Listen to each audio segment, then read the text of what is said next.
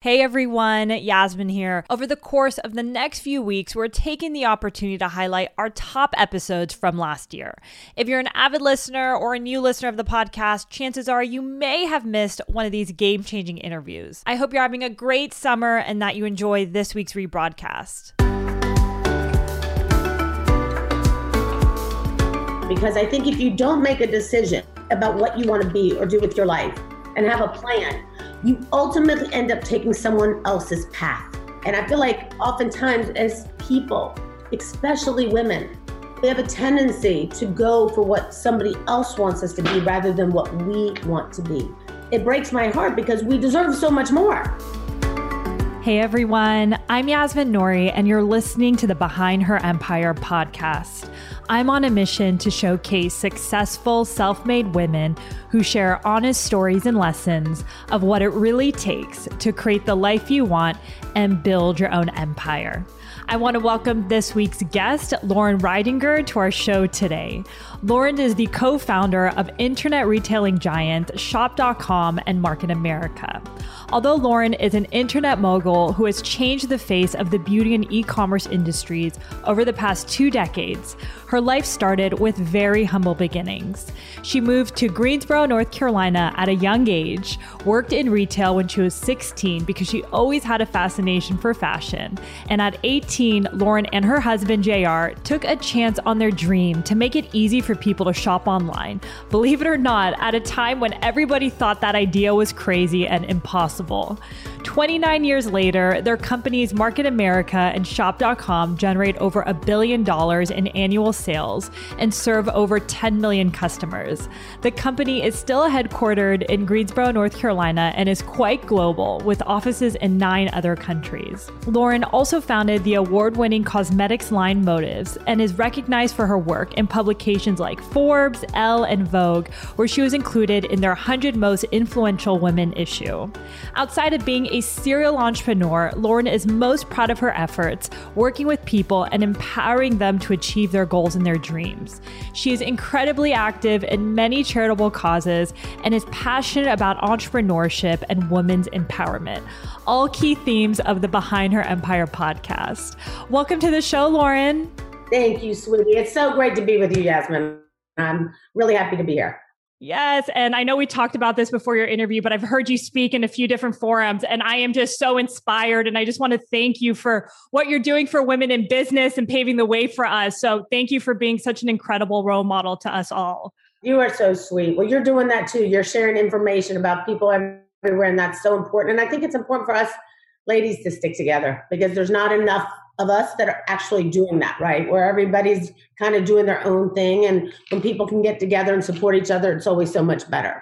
Exactly. No. And, we'll get into that in the interview, just how important it is for you to have a great tribe around you and lift everybody up. And the world is abundant. And I just love the way you think about it, because I think it's great for everybody to think that way since there's so much potential. So it's really true. I'd love to start from the beginning. You've talked so much about your relationship with your mother and how much of an impact she had on you and the way she raised you. So I'd love to hear more about your childhood and life growing up.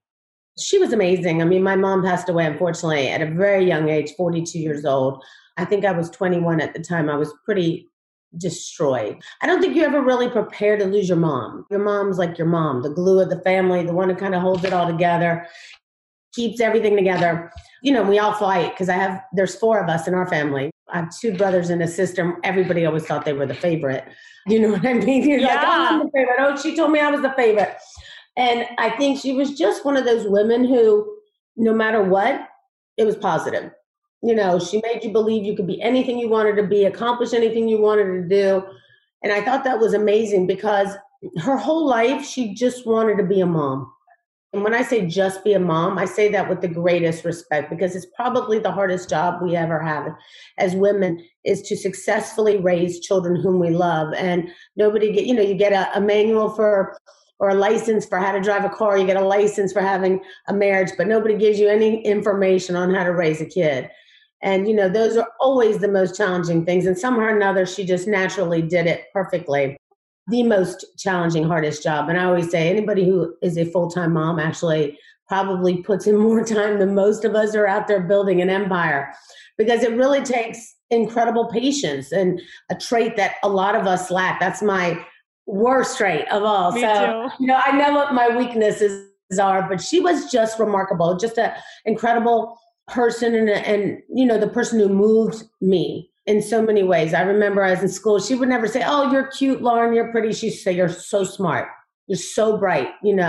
Looks aren't anything. Looks aren't important. What's important is what's in here, in your heart, in your head." And, I used to say, "Well, that's true, but it's okay to be cute too." And she'd be like, "No, that's not what's important, Lauren," because she always used to worry, like, God forbid something, you got hurt in an accident. She didn't want you to be focused on the wrong things. And I think from that moment, I remember like what kind of woman she was. Like, you think about vanity is so important to so many people, and you realize how unimportant it really is when it comes to the real picture of life, health. And that's really what wealth is, right? And, having our health and love. And she was a representation of all of that. The problem was she just didn't take care of herself. And, she put her children first, and, she had a massive heart attack at 42. But I'm so grateful for the wisdom and the love and the knowledge that she instilled in me. And I still believe to this day that if it wasn't for her, I wouldn't have known how to be a mom, because she really instilled in me, like, we're not perfect. We try our best. My daughter was 7 months old when my mom passed away. And I remember thinking, how could this happen? I don't know what to do. I don't know how to do it. I don't know how to take care of this child. I was struggling. But all I kept hearing her in the back of my mind say was, "You can do this. You can do this." And that's how I got through it. And it was hard because we didn't have any money at the time. It wasn't like I could go hire a nanny. I was in the middle of building a business. So for me, it was more about like, okay, you got to get up in the morning, put that kid on your back, put a knapsack on, go to the office, take her with me. And everybody around the office would take turns taking care of Amber. We'd move this playpen around the office. And I think about, obviously the only thing I would ever change is that we didn't lose her at such a young age. But I wouldn't change the experience we went through, what we had to do to get where we are today. When I think about the challenges, we started our company of April 1st, 1992, and my mom died April 29th, 1993. Wow. So it was, a year into my business, which that first year is critical, right? Yes. From the people who are starting the first year, you just want to throw in the towel. You're like, yo, this isn't going to work. What am I going to do? I can't make this happen. And then you realize, like, if I just don't quit right now, I'm almost there. Mm-hmm. She was just an uplifting spirit in my life who made us all believe, and even all my friends, they all thought they were the favorite. So I think, when you have a mom, it's truly, for some it's their dad in their home. For me, it was my mom, because my dad was the strict one, the one that, we would lie to if we did anything bad, because we didn't want to be caught. But she was the one who always made us feel like we were worth everything. Well, she sounds magical, and you're definitely an offspring of hers, because I feel like that's what you bring to the world in your business and your family, just that light and the optimism. It's interesting because you mentioned your dad and how he was a strict one. And I'm curious, at a young age, having one parent who really pushed you to believe in anything you wanted to do. And I know your father had aspirations for you to, for example, be a flight attendant. Like for him, that was, you've made it. So how did you kind of deal with both parents and realize what you wanted to bring to life outside of their expectations? What's interesting is, I'm grateful that all four of us turned out to be amazing. And I'm grateful that my parents didn't have to struggle with one of us having addictions or problems. All four of us are born entrepreneurs. We all work together at our company, and I'm grateful for that. I'm so grateful. So I guess the yin and yang of it really did work. However, it did teach me a lot about parenting. Like, for instance, the fact that my father was so opposite of my mom. Like, it was like, you do it this way. He more instilled, and I love him, I think he died at a young age too, at 62. But I think as children, when you don't hold grudges against your parents and you forgive them for their flaws, because you realize that they're human just like us, and they give the best that they know how to give. They're doing the best they can. They're not doing anything bad. They're doing what they know how to do. Does that make sense? Absolutely. And so I think for my dad, being tough, coming from a strong family, was the only thing he knew how to do. So parenting with not so much love, but more instilling fear, isn't a way I wanted to raise my daughter. But it certainly I'm grateful that it worked out for all four of us, but it's not what I recommend. It's not what I did. And I think it took my mom passing away for him to drastically change, which is interesting to see how people react to death so differently than when people are living, and that's why I always tell people live the dash, because that's all that matters, that date between your birth date and your death date. The only thing that matters is that dash. And I think my dad was so strict, he wanted me to be a flight attendant because he thought for sure I was going to be nothing. He was like, well, you think you're going to be rich and, make a lot of money one day and grow up and live in a great house and all the things that I've done today and accomplished myself, not by marrying a rich man, but by marrying a poor man. We ended up making it together. And, I went to that job interview at 18. I was traumatized, Yasmin. I was thinking, how am I going to do something I don't want to do? There was literally had to be 800 people in line. And I thought, I'll never get this job. And that's back in the day where you had to be prim and proper, the red lipstick, the pretty girl, skinny, perfect shape to be a flight attendant. Very, it's a terrible stereotype. And I got the job. Oh, really? I was miserable. I thought, how am I going to tell my dad I don't want this job? I don't want to be a flight attendant. I'm afraid to fly. But I fly every week now. It's just, I'm afraid to fly in a plane. I can't talk to somebody. So I got that job and I told my mom, I can't take this job. I'm afraid. It was with Eastern Airlines back in the day, long before your time. She said, well, just go through the training. We'll tell them later. My mom was always the one making sure everybody would stay calm. No worries. We'll handle it. Go through the training. I said, well, Mom, the training's in Atlanta. I don't want to go to Atlanta. But just go for 4 weeks for me and then I'll help you handle it. And her way of helping me handling it was probably something funny, like making up a fake letter saying that I didn't, that they canceled. She was probably scheming in her mind how she was going to tell it. But what do you know? After I came back from training 4 weeks later in Atlanta, I got home, opened up my mailbox, and there was a letter from Eastern Airlines saying they were going out of business. No way. I was so grateful. And they said, you can be hired by these other two airlines, which I won't mention now because they are still well known. And you can be hired by these two other airlines if you want, call this number. I've whited that part out, made a copy of that letter, gave it to my dad and told him, that's it. The job's over. And I met my husband a few weeks later and everything falls into place. But, it was at a crossroads in my life because I think if you don't make a decision about what you want to be or do with your life and have a plan, you ultimately end up taking someone else's path. And I'm so glad that that happened because it stands out in my mind as a defining moment of choosing to be authentically myself or choosing to be the person that somebody else wanted me to be. And I feel like oftentimes as people, especially women, we have a tendency to go for what somebody else wants us to be rather than what we want to be. It breaks my heart because we deserve so much more, but we don't do it. And it's heartbreaking. So I'm so glad it worked out. And I'm sure my mom was scheming about what we were going to say. And she was probably worried that I was just going to come in and throw my hands up and say, well, I'm not going to do it. I'm definitely not taking this job because I was definitely going to make a decision to do what I wanted to do. But it all worked out that I didn't have to hurt his feelings.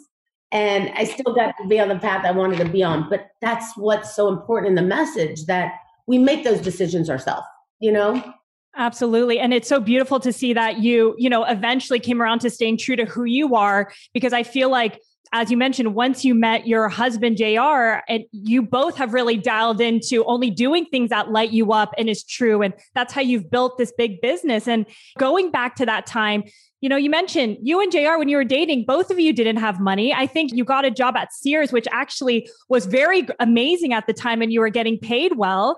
Where did the idea of Market America Shop.com come about when at the time, most people didn't even use the internet, right? In their homes. They didn't have a computer. Yeah, they didn't have a computer. And you're right. I think it was the day that, and I remember it profoundly, my husband came in to myself and my brother and my younger brother, as well as my sister, who all work with the company, said, hey, people are going to buy their clothes online one day. And we all looked at him like, people are going to buy their shoes online one day. People are going to buy their makeup online one day. And I said, how? And he said, through a computer, they're going to buy it. You're going to see. I said, well, most people don't even have a computer. And when we did have a computer back then. It was through dial-up. You wouldn't understand what dial-up, but it's when you No, I was there. Yeah. Okay. It was so slow. And so most people went to the library to use the computer. Those people who grew up with me know, like, the Dewey Decimal System. When you go to the library and look something up, we didn't have Google. When we started, I thought, this is crazy. Nobody has a computer. How are they going to shop? But then he talked about how they would be able to search online for all the products they wanted. And we visualized it. And I think vision is one of the biggest keys to success, manifesting what you believe will happen. And he clearly was convinced. And I think the cool thing about that is that he convinced us.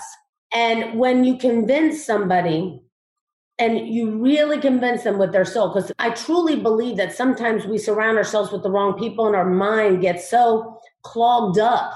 We get so congested with nonsense.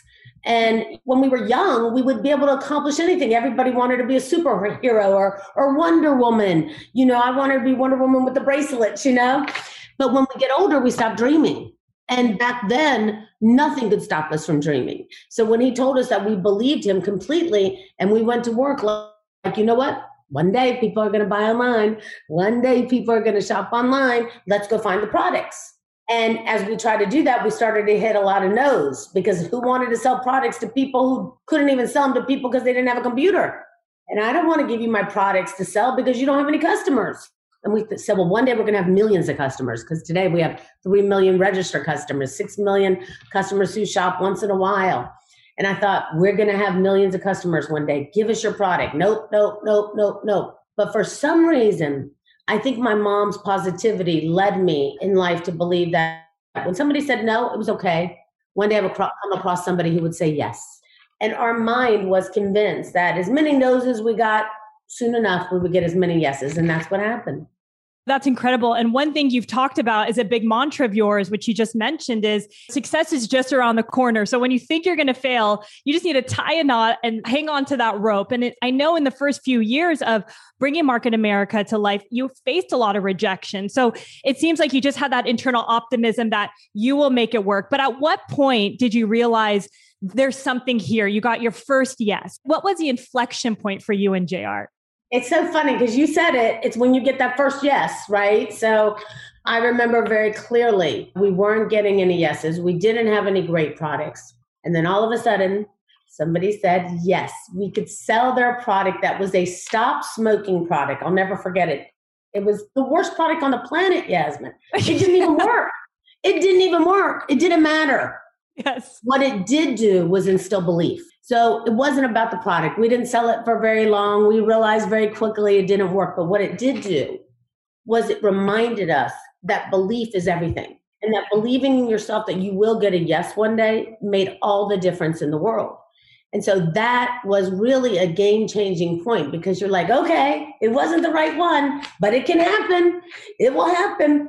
And nothing really stopped us. And I feel like it was a game changer, because you give somebody just a little bit and they can tie a knot, like I say, at the end of that rope and hold on and don't let go. Because most people, think about it, Yasmin, you're building this empire on your own. And when you do that, people get inspired by what you're doing. But it wasn't easy to get your first interview. No, got a lot of no's. And that's just, yeah, you get a lot of no's. But the thing is, you don't quit. And what happens with most, they throw in the towel and quit. And they never get to see their passion project. Like you said, this is my passion project when we started. Whew, that's what it's about. If you don't have passion for it, it's never going to work anyway. So for you, for me, for people who understand that it's okay to get a lot of no's because you're going to get a yes, you can make it through anything. Absolutely. And, you talked about how it's so important to have the right tribe around you, people who believe anything is possible. And I think you've cultivated that very early on. And I believe you talk about how it's okay to do I forgot the exact terminology. Mental vacations. I'd love for you to talk about that, because I do think who you're with really impacts what you bring to life and how you bring certain things to life. So think about this. So we all, from a young age, right? We have this group of friends. And then some of us carry those friends with us, and then some of us just don't. For me, it was really about checking my circle at an early age and seeing. And it's funny because when you do that now, you can actually see it happen to your own children as they grow. Think about that. So, if when I was younger, I had to really check my friends after I graduated and met my husband because I was thinking, who are the ones who want me to make it? Who are the ones who want me to succeed? Who are the ones that want me to stay behind with them, not to leave them? Well, what am I going to do without you? You know? And you start to realize, you know what? I'm only going to surround myself with people who actually want me to make it, who want me to succeed, who elevate me, who I can push to be their best. They can push me to be my best. And sometimes you realize, and it's a harsh reality, that there's not that many of them. And so you gently have to cut them out of your life without feeling guilt and understanding that they will give you the scissors. You just have to take the cue and do it. You have to say, you know what? If I cut you out of my life, chances are you gave me the scissors. You didn't treat me properly. You pushed me out of the way. You wanted me to stay back with you, and I don't want to stay here. I want to go there. That's where I want to go. And you're welcome to come with me, but I don't have a leash to drag you along. I got to have somebody who wants to run with me, stay right with me, help take the lead sometimes. I need somebody to follow because we all have moments, right? But it's hard for people to do that. They don't know how to do that because generally what happens is it's somebody we love. It's somebody we love. It could be a family member, a brother, a best friend, a sister, a mother, a father. And my dad was that negative guy in the beginning when I was first starting to make it. And I literally took a mental vacation from him. Literally took a mental vacation. That would mean like instead of me, and there was no cell phone business back then. We didn't text and stuff. But that would be like, hey, Dad, I'm in the middle of a call. Are you okay? Okay, good. I love you so much. I'll check in with you later. Bam. Like not allowing any room for him to say, oh, you're still trying to make that internet stuff happen. You know? And, or it would be a friend who would be like, well, you should just stay back here with us. We're all going to start a real estate company together. Great. I hope you guys become the biggest and the best, but I'm doing this. Well, nobody does that, Lauren. Nobody even has computers. I understand, but one day they will. And I needed people to do that with me. So it took almost cutting out everyone except my brothers and sisters. And it was really challenging because it's not easy. That's why they always say being at the top is lonely, because you generally are often on a journey by yourself. And I didn't understand that when it happened because I didn't let it affect me. I knew that my heart was good, my soul was good. It didn't mean I didn't love them. You can still love people from afar, and you can always come back to them and remind them how much you love them. And you just have to sometimes be honest and tell people, you know what? I got to take a mental vacation from you. It's not that I don't love you. It's my mind's in a different place and I got to get where I'm going. And the only way I know how to do this is to really be positive and kind of take a mental break from everyone. And people get it. They get it. And I can't tell you how many people have written to me back over the years and said, oh, congratulations on your success. And they'll always throw in like, oh, I knew you would make it. And you're like, yeah, you were the person who was telling me what a failure I was going to be. But it's fine. There's room for everybody. My point is this. It's the hardest thing that most people will have to do, which is why they don't do it, which is why most people don't succeed. I always say it's so much easier to succeed than people realize. If they literally cut out the people in their lives who are negative, who aren't going to help them get where they need to go, if they're not going to do that, the chances of success are almost nothing. You cannot make it with a tribe who doesn't push you, elevate you, accelerate you, and help lead sometimes. And my tribe has been so small for years. People say, oh my God, you have all these celebrity friends, Jennifer Lopez and Eva Longoria and all these people, and they're all my best friends. That's true. But I have like a circle of a lot of different people. They're not all celebrities, but I'll tell you this, they all have a common trait. And that trait is that they elevate and they push and they accelerate you and they'll lead when you need them to. They all have that same trait in them. And I choose to be that type of friend also. So you have to give what you expect. So I have all these wonderful women and men in my life, but I also give back the same way. So when there's a moment where things aren't good, I'm the first person on the phone. Hey, I just want to remind you, everybody loves you. How are you feeling? I know you're going through a breakup right now. I want you to know how much I love you. I want you to know that we're here if you need us. I don't want to bother you to talk about it. If you don't want to talk about it, I'm here to listen, here for a shoulder for crying, or I'm here to just go out and have a good laugh. And when you have friends like that, they appreciate that because sometimes people just aren't ready to talk. And so I think the checking the circles is the most critical thing for success. And I think it's critical because you and I both know they won't do it.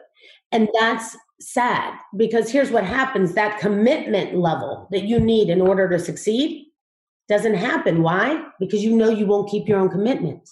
You could say, here's what I'm going to do. That's why I hate New Year's Eve resolutions, because people are like, oh my God, here's my New Year's Eve resolutions. I'm going to go, I'm going to lose weight. I'm going to just work harder. I'm going to, achieve hitting more goals, making more money. And then what happens is the first 10 days of the new year start and you haven't hit anything. You haven't even stuck to your goals.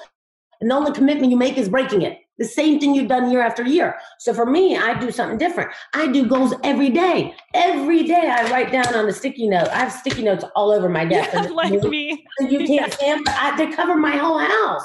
Because why? Because once I'm done, I take that and I throw it away. Nothing like feeling good about being able to take those notes and put them in the trash so you can see how much you accomplished. And so for me, it's a way to keep myself accountable. But all of those things, right, keep us in line to get where we want to be. There's so much I want to unpack there. One of them, there's 2 points. So one of them, in the beginning of the interview, we joked, but it's true. The first few years of getting a business off the ground, when you don't get the accolades, when you're getting rejection, when it's just you and the belief, it's really tough. And I've noticed, having the right people around me, I feel so grateful. That's the only way I've still been trucking along, bringing these different passions to life. And hopefully through these podcasts, we can serve that for other people who might not have that in the network. So luckily, I feel like now you can pull that from different things that is available. And I've watched some of yours. So you're doing that. That's the point. The fact that you're bringing that to people. You couldn't bring that if you didn't feel it, if you didn't believe it. But you're part of that. That's who you are. So if that's not who you are, how can you do it? Absolutely. Another thing you mentioned, sticky notes. I'm chuckling because I literally have sticky notes all over my desk. One thing you talk about is, which I love, is do the hard things first, right? Yeah. Especially a woman at your level who has multiple businesses under, who still takes time to mentor people, you still accomplish so much. So I'd love to kind of hear how you think about your day and how you goal set to get what is important done. It's really amazing. Sometimes I think I should just it's in my head. It's like a patented little system in my head, but I do literally tackle the hardest things first. So I don't sleep very well. I go to bed at 3 or 4 o'clock every single morning, which is crazy. I know. And I need to figure out how to sleep better. I'm up by 8:30 in the morning. Before I go to bed, I spend the time writing down everything I have to do the next morning. That's critical. Now, even though it's in here, you must commit it to paper. And so I love sticky notes because I can see them and they keep me on track. So I put it down on the sticky notes, what I have to do every single night before bed. When I wake up in the morning, my blueprint for success is right in front of me. They're the hardest things. They're the things that most people avoid. It's the phone call that you need to make that tells you hey, I need to have a conference call with my vendors and tell them, look, let's adjust the pricing. It's not a call that you want to have. It's not a call that you want to have, you enjoy doing, but it's okay, folks, this is where we need to be. Our pricing's off. Let's figure out a way to get together on this price. Let's do the hard things first. Okay, here's another one. May have to let somebody go that's part of the team that's not performing. Okay, here's another one. Maybe this one is, having a group meeting about team not hitting their goals, or the things we have to do to hit their goals. What are we doing? What are we missing? Let's analyze ourselves and what's happening along the way. The hard things always happen first here. Why? Because once I do that, I'm free. So I don't have to track hours. I hate hours. The only thing we can't control is time. So the one thing I want to make sure I do is manage it well. I can't control that the day's going by. I'll never be able to get that time back, but I do want to manage it well. So if I do the hardest things first, generally by noon, I'm finished. Like today, I nailed it from 8 to noon before you and I jumped on this call. I got all the hard things done. So at 12, when I get on with you, I can relax. I don't have to stress. I don't have to worry about what's outside the door waiting for me. Certainly, there's always an emergency somewhere along the line, but I'm pretty much in control of my day. So guess what? If my grandkids say, hey, Mimi, we want you to go play with us outside, I can stop what I'm doing and go do it. Because the tough things are done. I can throw them away. I'm finished. And guess what? Those hard things, all of them help me achieve the goals that are on my list. When I say the hard things, it's the work that goes behind the process, that whole process that it takes to get successful. It's successful. For instance, when I'm on stage speaking, we just finished a convention a few weeks ago.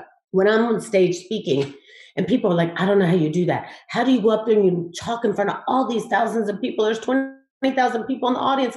How do you do that? And I said, well, that's the easy part.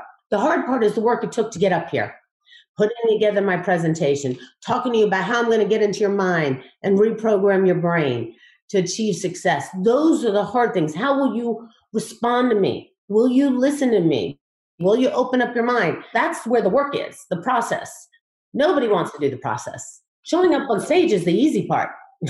I know it may be fearful for some, but it's the easy part for me. The hard part is the work that goes behind to become successful. So everybody wants the rewards, but they don't want the risk. Everybody wants the rainbow, but they don't want the rain. Everybody wants a strong relationship, but they don't want to put in the work that it takes to make it. People are like, oh, how have you been married for 30 years? I work at it every single day. Every single day I manage it. Does that mean I'm perfect at it? No, I'm the worst when it comes to patience. I lose my mind. I'm like, did I not tell you that 500 times, honey? You know what I mean? You're like, yo, I told you this 500 times. But you got to work at it. And then sometimes I read self-affirmation books. I'll read books on how to become a better, more patient person. I'm always working on improving who I am yesterday. I'm a better version of me today. Always. And I think people stop growing. They stop learning. They live in this bubble, Yasmin. They live in a bubble and they think they know everything. It's like, and it frustrates me because sometimes I'll even have to say to my husband, like, yo, stop. We don't know everything. Let's burst the bubble. Let's learn more. And I think we have to remind each other that we may be really good at certain things, but we don't know everything. And I always want to keep an open mind and learn, especially from our youth, especially from the youth, because I have a lot to teach them, but God, I have a lot more to learn. I have so much more to learn. And I think when you live in a bubble and you pretend that you know everything, you're going to suffer at some point. You're going to suffer. So you better open up your mind and pay attention to all the great people out there who have so much to offer. I learn from everyone. And I think that's critical. I just do. Hard things first. Hard things first will lead us to where we want to go. When I'm determined, I have a goal.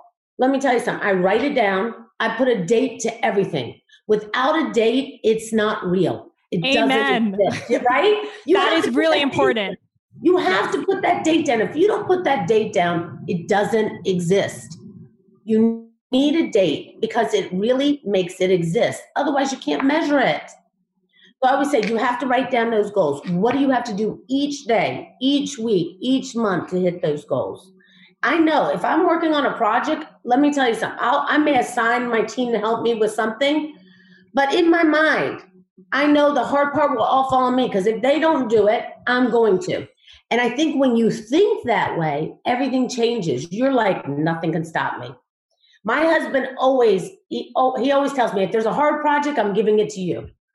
Because, we have 900 people in our organization worldwide. 800 people work at the North Carolina office. And he always tells me, if there's a hard project, I'm going to give it to you. Why? Because he knows I'm going to hit it. Because I get determined. I'm not going to let myself down. See, I don't think about it as I don't want to let Yasmin down. I don't want to let JR down. I don't want to let my kids down or my coworkers down. I don't want to let me down. I love myself enough and respect myself enough not to take on a project that I cannot succeed at. So I know if I'm going to take on something, I'm 100% there. I already know I'm going to make it. So I just write down the steps and I stick with it. And by the way, I think in weeks instead of days most often. And here's why. So if I tell myself, okay, this is what I want to do right now, let me take an easy project. So if I was not working on, let me take a personal project. So it's not related to business. But if I were taking a personal project and say, okay, well, here's what I want to do. My intentions are to have this entire office cleaned out in 1 month from now. And I'm going to do at least 5 cabinets a day, every day, this week. Well, guess what? If I messed up this day or something happened, some emergency gets in the way, guess what? If I can't do it today, tomorrow I'll do 10 instead of 5. And you have a way to make it up so you don't get so frustrated if you don't hit that goal. And so sometimes I tell people, think in weeks and not days because you can actually make up for it. It's like if you're running a marathon and you don't get to run every day that mile that you set out for. I'm going to run a mile today, 3 miles tomorrow, 5 miles tomorrow. Well, guess what? If you didn't get to run the first and second day, you got to make it up on the third day. But you have a whole week to fit it in. So instead of making excuses, well, Monday got messed up and my girlfriend and her boyfriend were fighting and I was on the phone with her all day and we get sucked into nonsense. I just don't do that.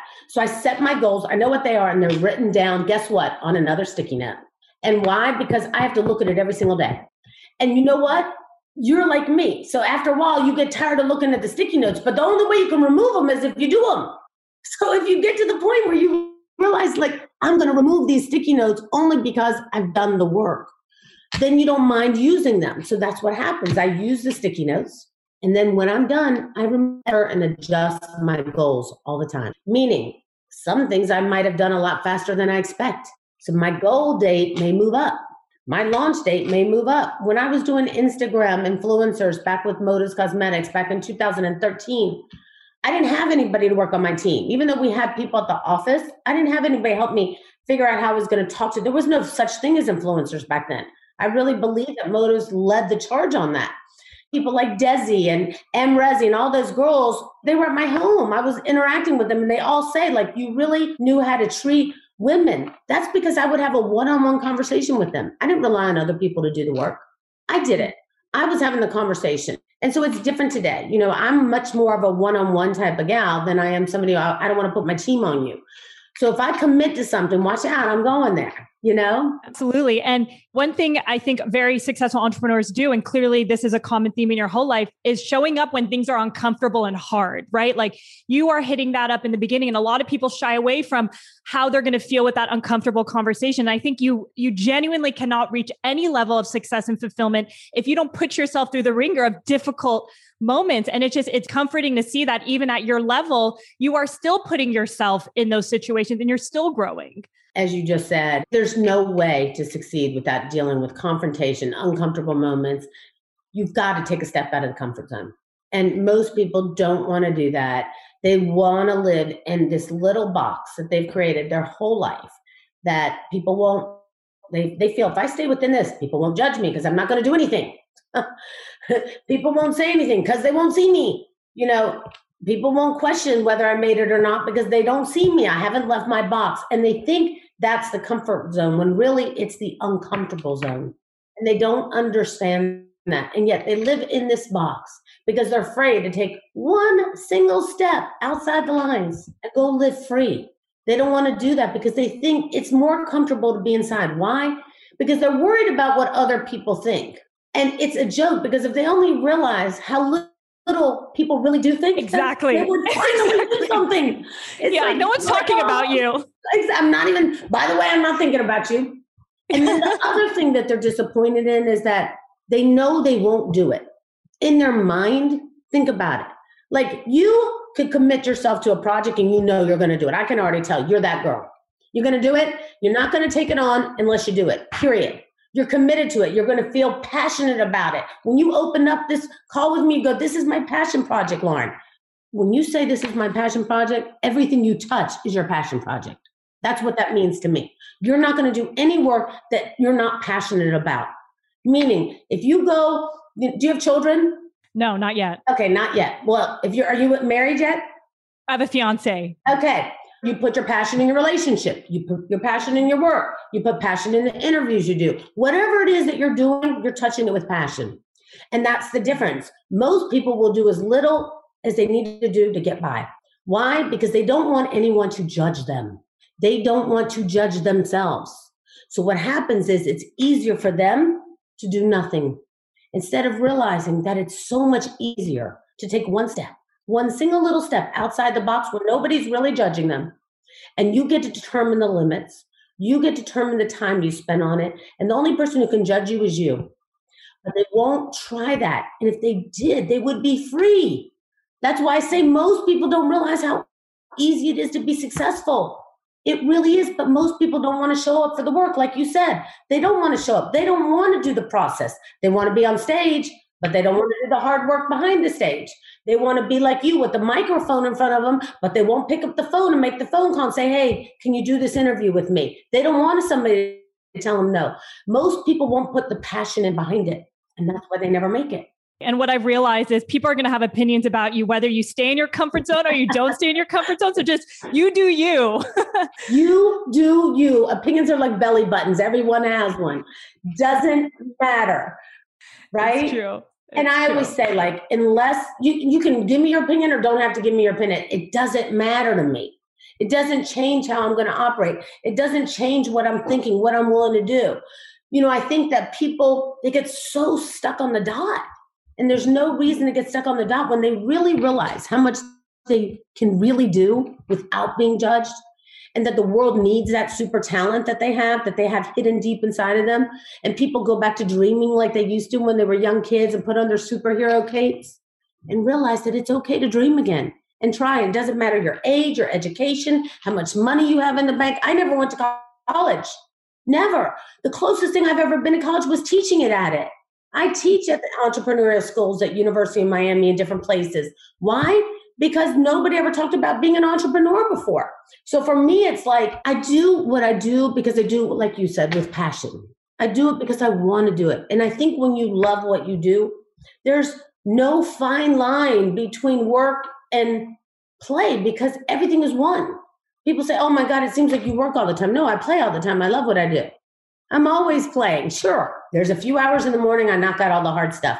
By the way, that hard stuff takes me exactly where I need to be. And that's why I'm sitting at this desk today. Mm-hmm. Exactly. I love that. And, one thing that I realized in my own journey, I was in the world of finance and the tech world, and we put in a lot of hours to get anything done.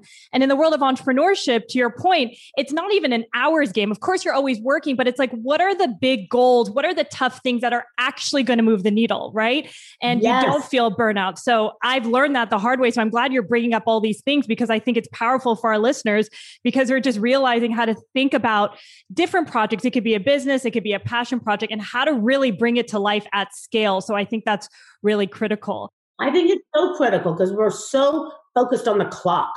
How much time is this going to take? And you're like, yo, that clock is not going to stop. But maybe you should do something with it. You know what I mean? Maybe you should do something with that life. It's heartbreaking because, you get to these end of people's lives, and I've seen it happen with many people I know, and they're like, I wish I did more. I wish I spent more time doing more to help others and helping myself and to change my life, and I didn't do it. And you're sad because time's up for them. And we're all standing in that line. We're all standing in the line, and we're all going to go. Nobody knows when it's going to happen. And I always tell people, you don't know when you're going to get called to the front. You don't know when God's going to call you to the front of the line and say your time's up. So while you're standing in line, you better be doing something with that time. I think about that every day. I think about every day. I never go to bed mad. Another rule of mine, never go to bed mad. Mad at your fiance, tell him you love him before you go to bed, no matter what. Why? Because you don't know what will happen the next day. So I make sure that I always tell people how much I love them every single day because nobody promises tomorrow for us. Absolutely. And I know, this reminds me, I know you went through a pretty big health journey in your early 40s. You had a brain aneurysm. And I mean, that is huge. I'd love to hear more about that and really how you overcame just such a difficult moment in your life. When I think about that one, Yasmin, that was probably one of the most shocking times in my life because I was sitting at my desk like I am right now. I was on the phone. And I remember my jaw starting to hurt. And so as women, we're taught, like, I don't know if most women know this, but when your jaw hurts, it could mean you're having a heart attack. And I thought, am I having a heart attack? And I was like, this is so strange. But then when my jaw started to hurt, my face started to feel like I was having electric pulses in my head. I thought, this is so strange. And I could not focus on the call I was on. I hung up the call, ended my conference call, went and laid on the couch. My husband was like, don't worry, maybe it's a panic attack, because I was known to have panic attacks because I never stop. And, I don't sleep that much. I was like, no, it's not a panic attack. It's different.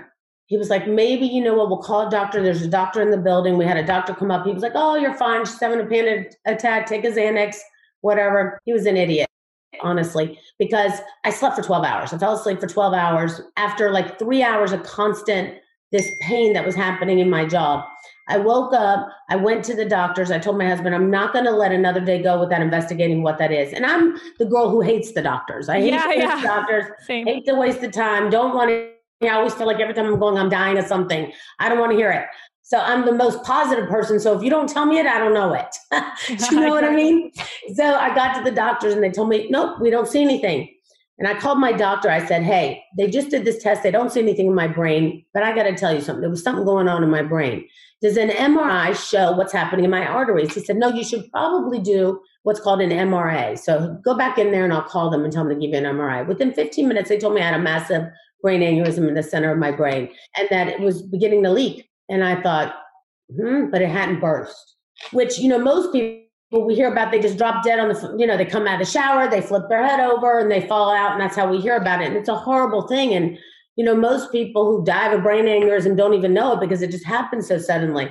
So I interviewed with, believe it or not, Lala Anthony's one of my dear friends and her husband, Carmelo Anthony. And Carmelo had found this doctor who had supposedly done this surgery many times.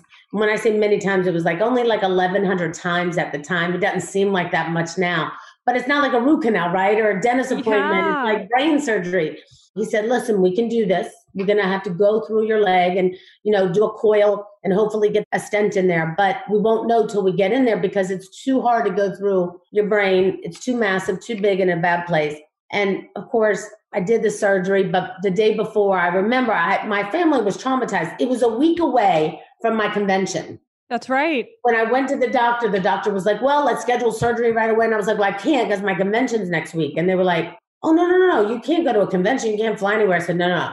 If I've had this aneurysm for some time, which I have, clearly, I can make it to next week. I'm going to this convention. I'm going to perform. I'm going to do what I come to do. And then I'm going to land back in New York and I'm going to do the surgery. My husband said, are you crazy? Do you understand? We've been doing this 25 years at that time. We don't have to do this right now. We can skip going to the convention. People will get it. I said, no, I won't get it. I'm going. I got on that plane and I went. I told the doctors, as soon as I land, I'll come straight to Mount Sinai and check in. And I did. And I remember the night before, I wrote my husband a letter. And I said, listen, I don't want to talk to you personally one-on-one about this because I don't want to put anything out there but positive vibes. And my daughter at the time, she was traumatized. She's my only child. She was traumatized like my mom, the beast of our family, the one who holds it all together, just like my mom. I said, Amber, everything's going to be fine. The only option is to do the surgery. There is no option not to do it. I'm going to recover from this. And we're going to put faith over fear. Faith over fear, Amber, because without faith, we will not recover. But with fear, we're definitely going to fail. You know what I mean? And so I put this mantra up on Twitter. Back then, Twitter was really big, and I put faith over fear. And all my girlfriends, Kim Kardashian, Courtney, everybody reposted it everywhere. Jennifer Lopez, everybody was reposting it. Page 6 picked it up. Everybody picked it up. It kind of went viral. And it was an amazing moment because I had so much support, so many people pushing behind me. And I remember going in there that morning and I told the doctor to the side, I said, do me a favor, take me really quick this morning. Don't give my family a lot of time to cry or think about it. I don't want them to worry. It's already hard enough. I wrote my husband a letter and I gave it to him the next morning. I said, read this. I don't want to talk about it. Just say yes to everything. And he said yes to everything before I went in. And I told the doctor, take me fast. And he did. And when I came out, I think my family was just, of course, overjoyed as I was. But I really believe that our faith and the fact that we had so much belief in the doctor and belief in our thoughts that I saw myself okay. I thanked God in advance for my recovery. And I think it's a lot of the part that's gotten me where I am. I always thank God in advance for helping me get where I need to be. Like, thank you, God, for in advance for getting my kids there safely. When I get on a plane, the first thing I do is I thank you, God, for getting me to my destination safely. I see it in advance. I thank God in advance. And some people say, oh, that's crazy. You're not even there. Well, it works for me. At a challenging time, it was comforting to have all my friends and family around me. I remember Serena had just won her gold medal at the Olympics, and she came to see me right afterwards. And she brought that medal to my house. I think there's a famous photo of me and Eva and Serena, and she had that medal around my neck. And it was like, I don't know, 3 or 4 days after my surgery.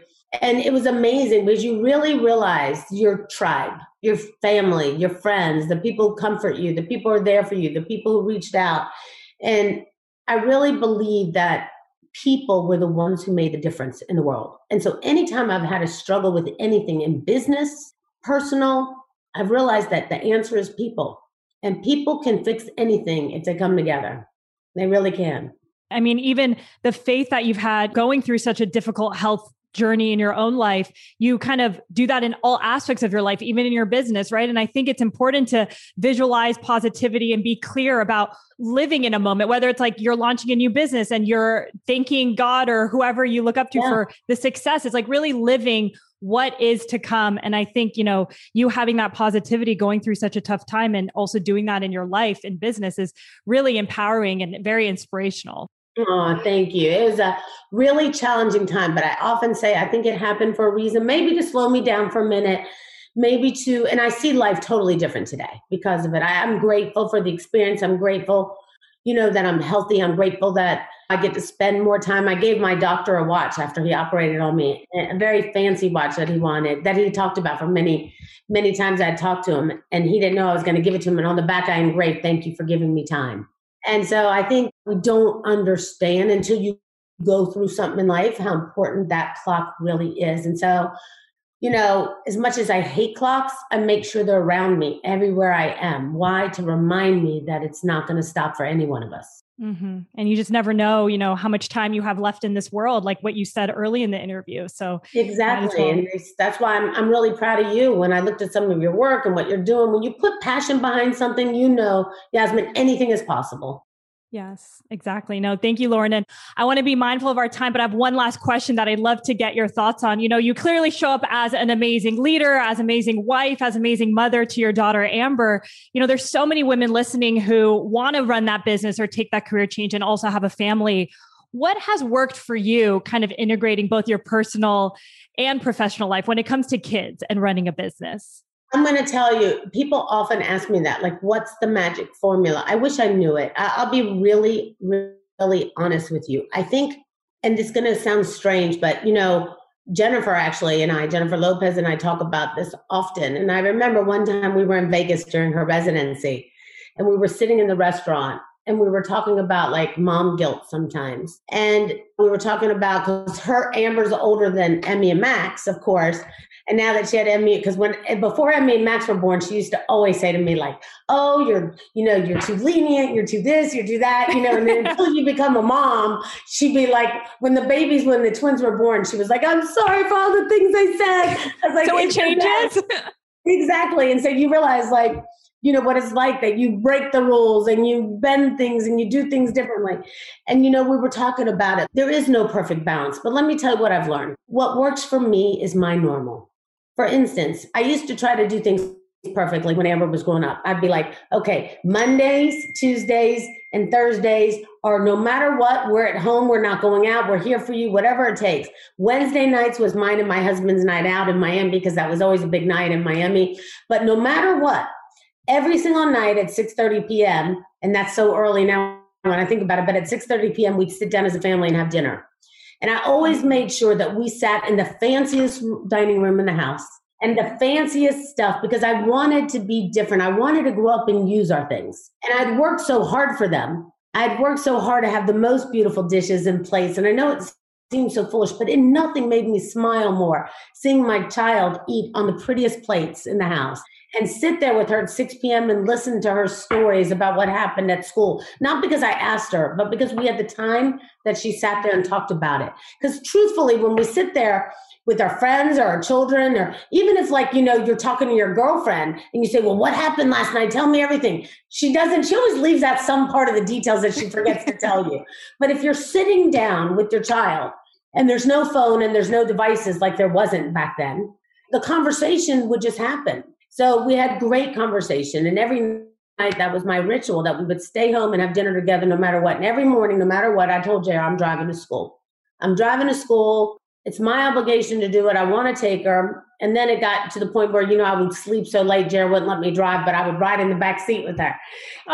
And I would ride to school with her. And then whenever I went out of town, I made it a rule that she's going with us. We would take her out of school. So we had a deal with the school. As long as she had straight A's, she would be able to travel with us unlimitedly, which she did. And I was grateful for that.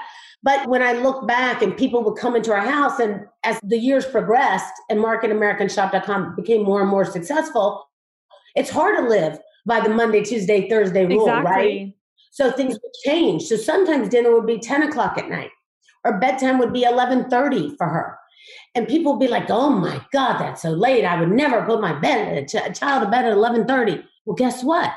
That was normal for me, because whatever worked out for my family to spend time with each other so we could fit it in and not miss out on each other was my normal. And like I said, when Jennifer and I were sitting at that cafe in Las Vegas during her residency, I'll never forget, we were sitting in one of those curved booths, and we both looked at each other and we said, "You know what? We'll never know the formula, the magic formula, because we don't think there is one. But we know what? Our normal may not be your normal, but it's the normal that works for us.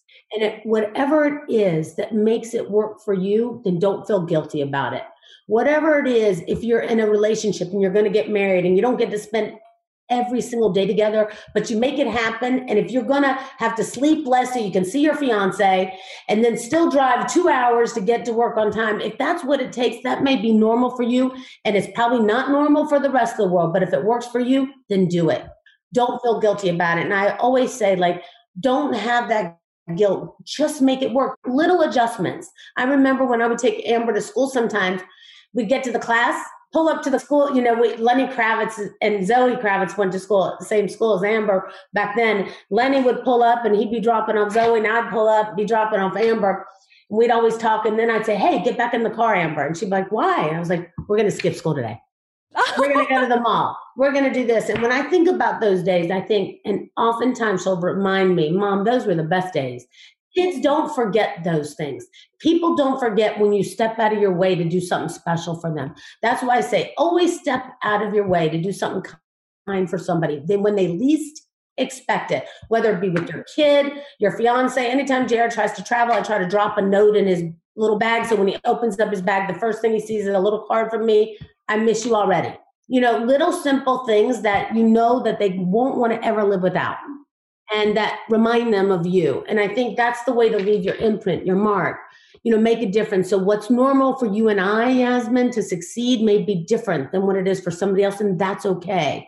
You and I can feel good about it. They can feel good about what their normal is. And that's why I tell people, hey, if your normal works for you, that's amazing. I love it. But what's normal for me may not work for you. So don't be so hard to judge. I love that. Well, Lauren, thank you so much for joining us. I could talk to you and hang out with you all week just chatting. And I'll come back anytime you want. Yeah, part 2 for sure. For sure. Coming, exactly. I adore you. Thank you, Lauren, for joining us today. I'll talk to you soon, sweetie. Thank you so much for listening to this episode of Behind Her Empire. If you enjoyed this conversation, it would mean the world to me if you would consider leaving a review or even sharing this episode with someone who might be inspired to create their own empire. To stay updated on new episodes or join our private community, visit BehindHerEmpire.com to sign up. We send inspiring and short emails every week to your inbox. I'll see you next week, and until then, remember, you're always in charge of your own destiny, and it's never too late to start your own empire.